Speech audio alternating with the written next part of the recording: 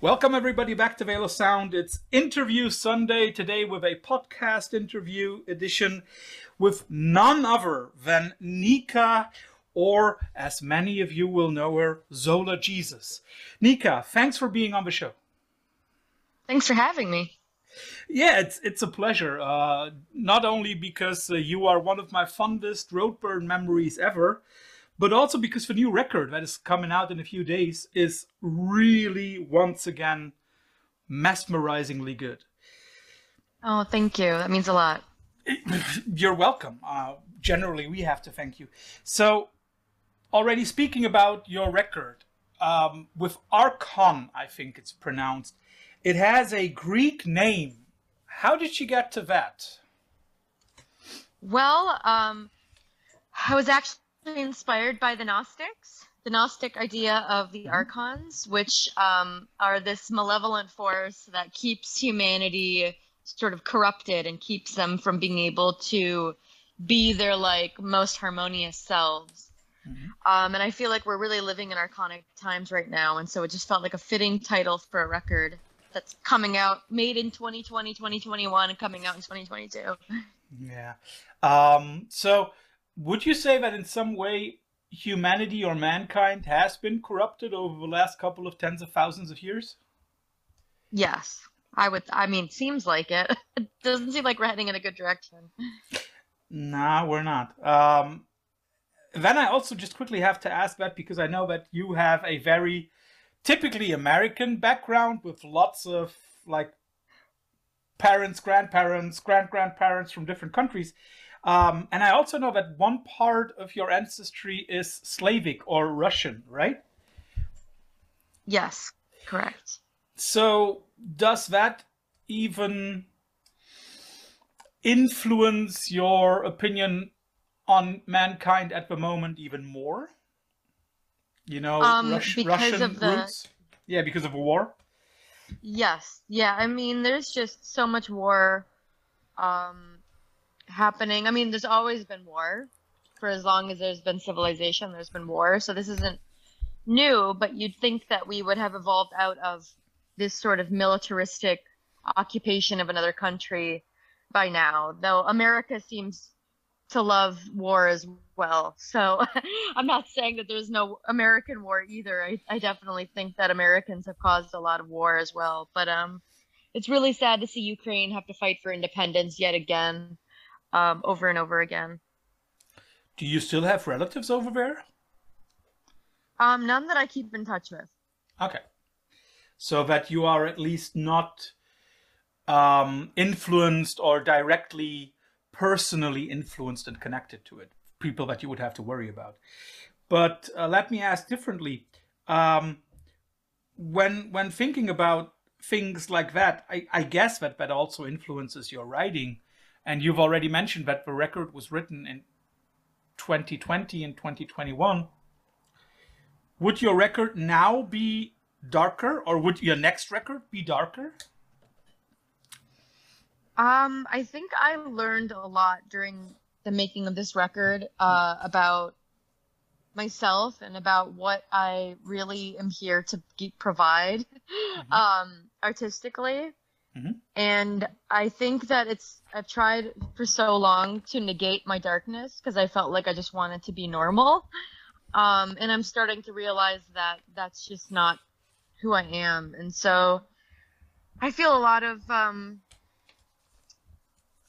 melancholy, and I think that that's something that I just have to put in my music. And so, yeah, I don't know if that answers your question, but It does in a way, we'll of see. course. Good. It definitely does. I mean, when looking at the world in 2021, it was bleak. When looking at the world in 2022, I have a feeling as if it's bleaker because, well, science was our hope for 2022, and now all of a sudden science isn't the thing that we need. You've mentioned that the writing process for Archon taught you a lot about yourself. And if I read the information that we got for the record correctly, you also said that it showed you a lot about how you had to write music or how you wanted to write music. At one point, it is quote as if, or it seems as if you wanted to control everything with the records before Archon, and now that changed. Is that the way that you now are a little bit more open to others? Yeah, I mean, I got started with Zola Jesus when I was 20 years old.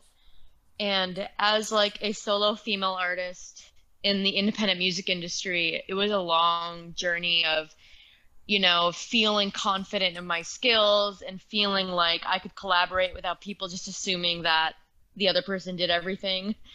Like I was able to prove myself to myself as well in a way where now I'm able to just let go a lot more and focus on the art and not focus on building a reputation. So it's a lot easier for me to create at this point because I'm not overthinking everything. I'm just like really enjoying the process a lot more and letting it be more divinatory and more free. And how much of a process is influenced and directed by other people? Very little. Like, my collaboration is usually that I'll come to people with demos Mm-hmm. and but at this point I go, how can we make these better? And then I'll work with people that I trust and that understand my vision. And then they'll help me expand on my ideas and make them more fully formed and bring in other things that I never could have thought of. But the core always comes from me, like always. I mean, I'm an artist first and foremost. I'm not just a singer, and I'm definitely not just a face. Like, um, my music is my art, my songs. I'm the solo songwriter, so yeah. So when you say your music is your art, it's you. And when I then think of the diversity of a lot of the songs on Archon, um, is that also like an eclectic musical taste behind that? Definitely. I mean, that's another hard thing is that throughout my 12 years making music as Zola Jesus, I've always felt like I had to settle on one genre or something, or like people will like my music because it's harder or like darker, and then some people will like my music for the poppy parts, and then some people will like my music for something else and or the classical parts, and then I get this pressure to have to follow one of those veins or tributaries like full time, but I just don't have that in me because the eclectic nature of my music is what makes it interesting to me, It's like bringing all these disparate styles together, and they're all things that I feel like express parts of me in different ways. I can imagine what you mean because I also think that also reflected in the name of a project. I mean, Zola Jesus. Jesus is clear, but I mean, like, I guess that Zola comes from Emile Zola, right? Yes, yeah. Cool. And then that also explains a little bit why I hear, I would call it Afro beats in the first single that you released for Archon in Lost. So is there like an homage to that kind of scene, to Afro beats and to world music in a way? I mean, not directly, but I wanted the song to feel very tribal, very primal. Um, while making this record, I got really interested in shamanic healing and how shamans use music to heal and Mm-hmm. the power of rhythm used in shamanic healing. Yeah. So I was really curious to work with different types of rhythm and different types of grooves to just like elicit different feelings from the body, and that was something that was really exciting for me. And also just using different types of percussion. Which definitely comes through. So you've already spoken about shamanism and music. You used a lot of, I would say, chorals or choirs on the record, if I get that right, or otherwise it's you being dubbed over and over. Um, is that also a connection for you, like the ritualistic singing in the background? Yeah, I mean, I think I just naturally sing in a way that's sort of mantric, like repeating phrases over and over and letting them kind of unravel in that way or Hmm. build. So that's just kind of a natural inclination that I have musically. But I'm just really interested in harmony recently and stacking harmonies and just seeing how you can really like build on a melodic idea through harmony. So yeah, there was a lot of overdubbing and a lot of layers of vocals on this record. So to get it right, it's not the choir that we hear; it's Nika over and over and over again. Yes, for the most part. There's no choir except I sampled a choir on the song Lost. Mm-hmm. Cool. That is impressive. I mean, like, because one really has the idea of there being a 12, 14, 15 people choir in the background. It's really, Oh, really cool. well done. It's all me. Thank you. It's all good. Maybe that's the reason why it's so good. Um, but I also read a quote by you, and I think I would like to go through that because it's very interesting, at least for a metalhead like me. You supposedly have said at some point, some feelings require you to write a pop song in order to fully understand them. Yes. Well, there are at least two things in there that I would like to have answered. Fully understand them? Do you think that, like, music brings you closer to understanding things? 1,000%. That's why I do it. That's why I've always done it. It's like writing music is like a constructive way for me to be able to piece together what I'm feeling and to make sense of it and to kind of work through it. Mm-hmm. Definitely. Yeah. So is that also some kind of way for you to understand the world? Yes. Yeah. Definitely.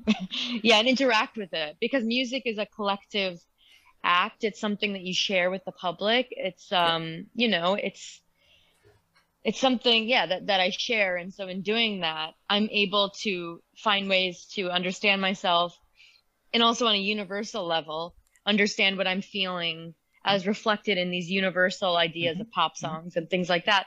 And then to connect with other people through that. Like it's such like a layered thing for me that is really cathartic for me as a person. And the other thing is you mentioned the word, or in that quote, you use the term pop, a pop song. Would you see yourself as a pop artist? I think because my songs are more melodic than like my friends' songs, I'll say. Like coming up in a scene, like my friends were making noise music and industrial music and like metal and, you know, like hardcore and all this really, really like, you know, subversive stuff. Mm-hmm. And then I was writing these kind of melodic songs, you know, that have like a little beat and chord progressions and verses and choruses. And so I just felt like compared to them, I was like really poppy. Mm-hmm. But maybe that's just like, it's all relative in a way. No, that is a very interesting point because, you know, to me, pop has always been a very difficult term because pop to me always means like trying to get into the mainstream or trying to be popular, but you use it more as a reference to harmonies and melodies. You're not trying to please anybody, right? I mean, well, I think there's an aspect of pop which is a universal language. And so pop has the ability to, you know, like coming from like an experimental music background, like it has an accessibility that allows you to connect with people that don't necessarily have the ears for like noise music. Mm-hmm. And so I find that really exciting because it allows me to be able to find universal connection with people that maybe I don't have as much in common with on the surface, you know? Mm-hmm. And so I think like pop music is like a beautiful tool to be able to like connect with people on a wider level and to feel like I can disseminate my music in a way that's more open, you know? And so it's for me, it's an exciting medium because it engages with like the mainstream and like people that aren't into industrial music or whatever. And so I like that as a challenge and as a format. But then I take it that I mean, I understand you want to get your message across and you want to communicate with the world and also to understand it a little bit. But then when talking about some of the things that you are talking about, for example, the position of women, and the position or the problem of inequality in our society. Isn't then there also an aspect of subversity in putting all of that into nicely melodic, harmonious pop songs? Yeah, I mean that's also what I like about it. It's this contradiction of ma being kind of embodying this like the feminine pop star, but in a way that is sort of subversive because I don't find myself to be a very feminine woman, or my idea of femininity is quite different. And also the things that I'm singing about are very different, and quite dark. And so I just like to play with the format of like pop singer as a way to like be transgressive within this very like mainstream avatar, you know? Yep. You've already mentioned about embodying and connecting with people. I've already mentioned it at the beginning. I still remember your gig at Roadburn in 2018. And I still remember it so vividly because up to then I had heard your name, I had heard a few of your songs, but since then it has not been an obsession. But you know, I've been really following you and what you do closely, getting all the records and stuff. In some ways, that opened eyes for a lot of people like me because a few years ago, Roadburn changed its slogans, redefining into something called Redefining Happiness. And I think you're a very good example of that. How did you feel when going on stage in front of, I guess, like 1,000? No, I guess like 2,000, 3,000 people who might not be 100% familiar with your music? Well, I'm used to that, playing festivals, but at Roadburn, I felt like much, much, much more comfortable because I like my friends are all in that world, and so yeah, there were a bunch of friends there that I saw that were also playing, and I feel like people that go to Roadburn understand me probably more than people that go to Coachella.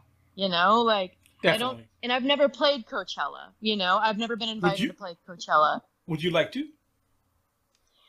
At this point, no, because I don't think anyone would get me. And I think that I need to understand like where my limits are in terms of like, I think something that's been hard for me is just to understand where I belong and where I fit in as a musician, because it's like I do make music that's melodic and that's song based, and you know that plays with the pop world, but I'm not that either, you know, but so I don't always know where I fit in, and I think sometimes that alienates fans too, because it's like, you know, someone going to Roadburn probably doesn't think, oh, like I'm a Zola Jesus fan, but then they'll see me and they'll be like, oh, there's actually a common denominator here, but it's not apparent, you know. And so it's sometimes my fans are quite diverse. It's like they find me through through more emotional, the emotional connection rather than like the style or the genre.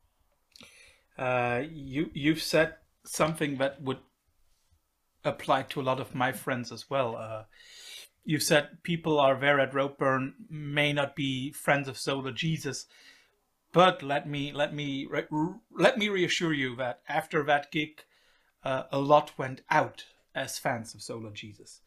That's 100%. I know at least a dozen people who said that, and who immediately were drawn to that.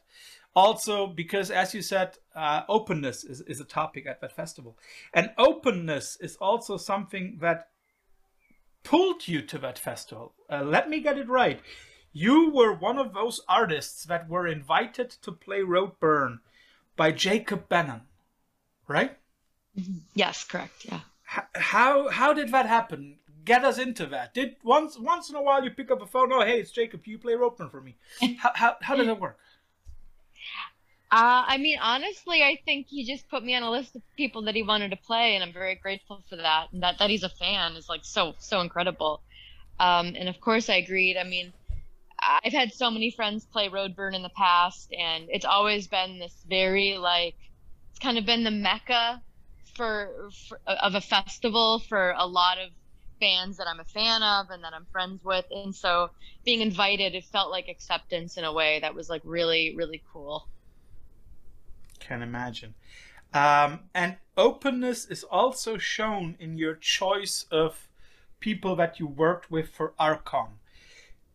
You chose Randall Dunn, one of the guys who worked with bands like Sun, and had him involved in the recording process. Why Randall? Because he's the one. He's the guy. He's it. There was no one else. There's no one else. Randall was the one. We have a spiritual connection. He's a dear friend. We connected in the realm of Buddhism and Sufi and mysticism and emotional transitions in life. And he's just an incredibly sensitive human being that really understands. Like, this is a thing with like hard music and like heavy music people. Heavy music is heavy emotion to me. That heaviness is coming from a heavy emotional life. And like, that is something that I am cursed with. I'm cursed with a heavy emotional life. And so like the people that are working on the records of Sun, or people like Stephen O'Malley or Randall Dunn, like these people are my people, you know? And so like we get along very easily and have so many common denominators and, you know, shared references and everything. So it made perfect sense to me. Well, then it also makes sense that you're here on the show, because we had Stephen roughly 2 months ago. Oh, amazing. Yeah. I have one last question before we come to our infamous quickfire round, where you get 2 alternatives to choose from. But last regular question. Where do you see the... No, let's ask this. How do you perceive the position of women in the heavy metal music circle or cycle at the moment? Is it getting better? Is it getting worse? Is it stagnating? Where do you see it? It's getting better, but slowly. And I think women in heavy music are still being sort of fetishized. And so I think that they exist kind of like alongside the quote unquote regular heavy music. But I think that there's more openness, you know, like there's just so many more interesting bands coming out that are either female fronted or female solo artists that are making heavy music and finding acceptance in that scene. So I think that's really good. Way more than there were 10 years ago.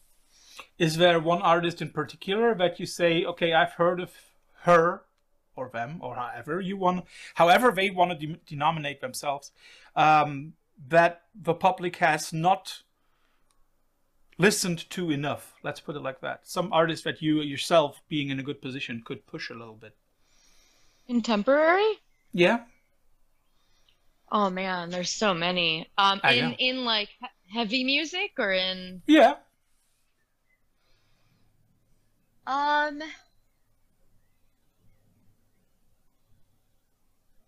White Boy Scream.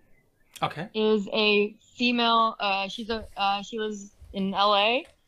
She mixes opera and noise together in a way that's like incredible. She's got an incredible voice, and you know, her work is really out there, and she's just seems really cool. So yeah, just to get it right, what is the name of it again? White Boy Scream? White Boy Scream. Oh, okay, then I got it right. Cool. We will also link her, of course. And now, questions. You get 2 alternatives and you have to choose. Beyonce or Alicia Keys? Beyonce. Lady Gaga or Tony Bennett? Gaga. Arizona versus Wisconsin? Wisconsin. Converge versus Sun? Sun. Sorry, Converge. And last one, and that is the deciding one. The Packers or the Bears? Oh, I mean, you can't do that to me. It's of course the Packers. The Bears. Yes! Of course it must be the Packers, everybody. Not the Brewers, but the Packers. No, the Packers. Exactly. Nika, thanks for being on the show. Have a wonderful day, and thanks for doing this. Everybody else, listen to Archon in a few days. Buy it, listen to it, understand it, love it. Thanks for being on the show. Thank you so much. Thank you. I appreciate it. Thank you. Bye-bye. Bye.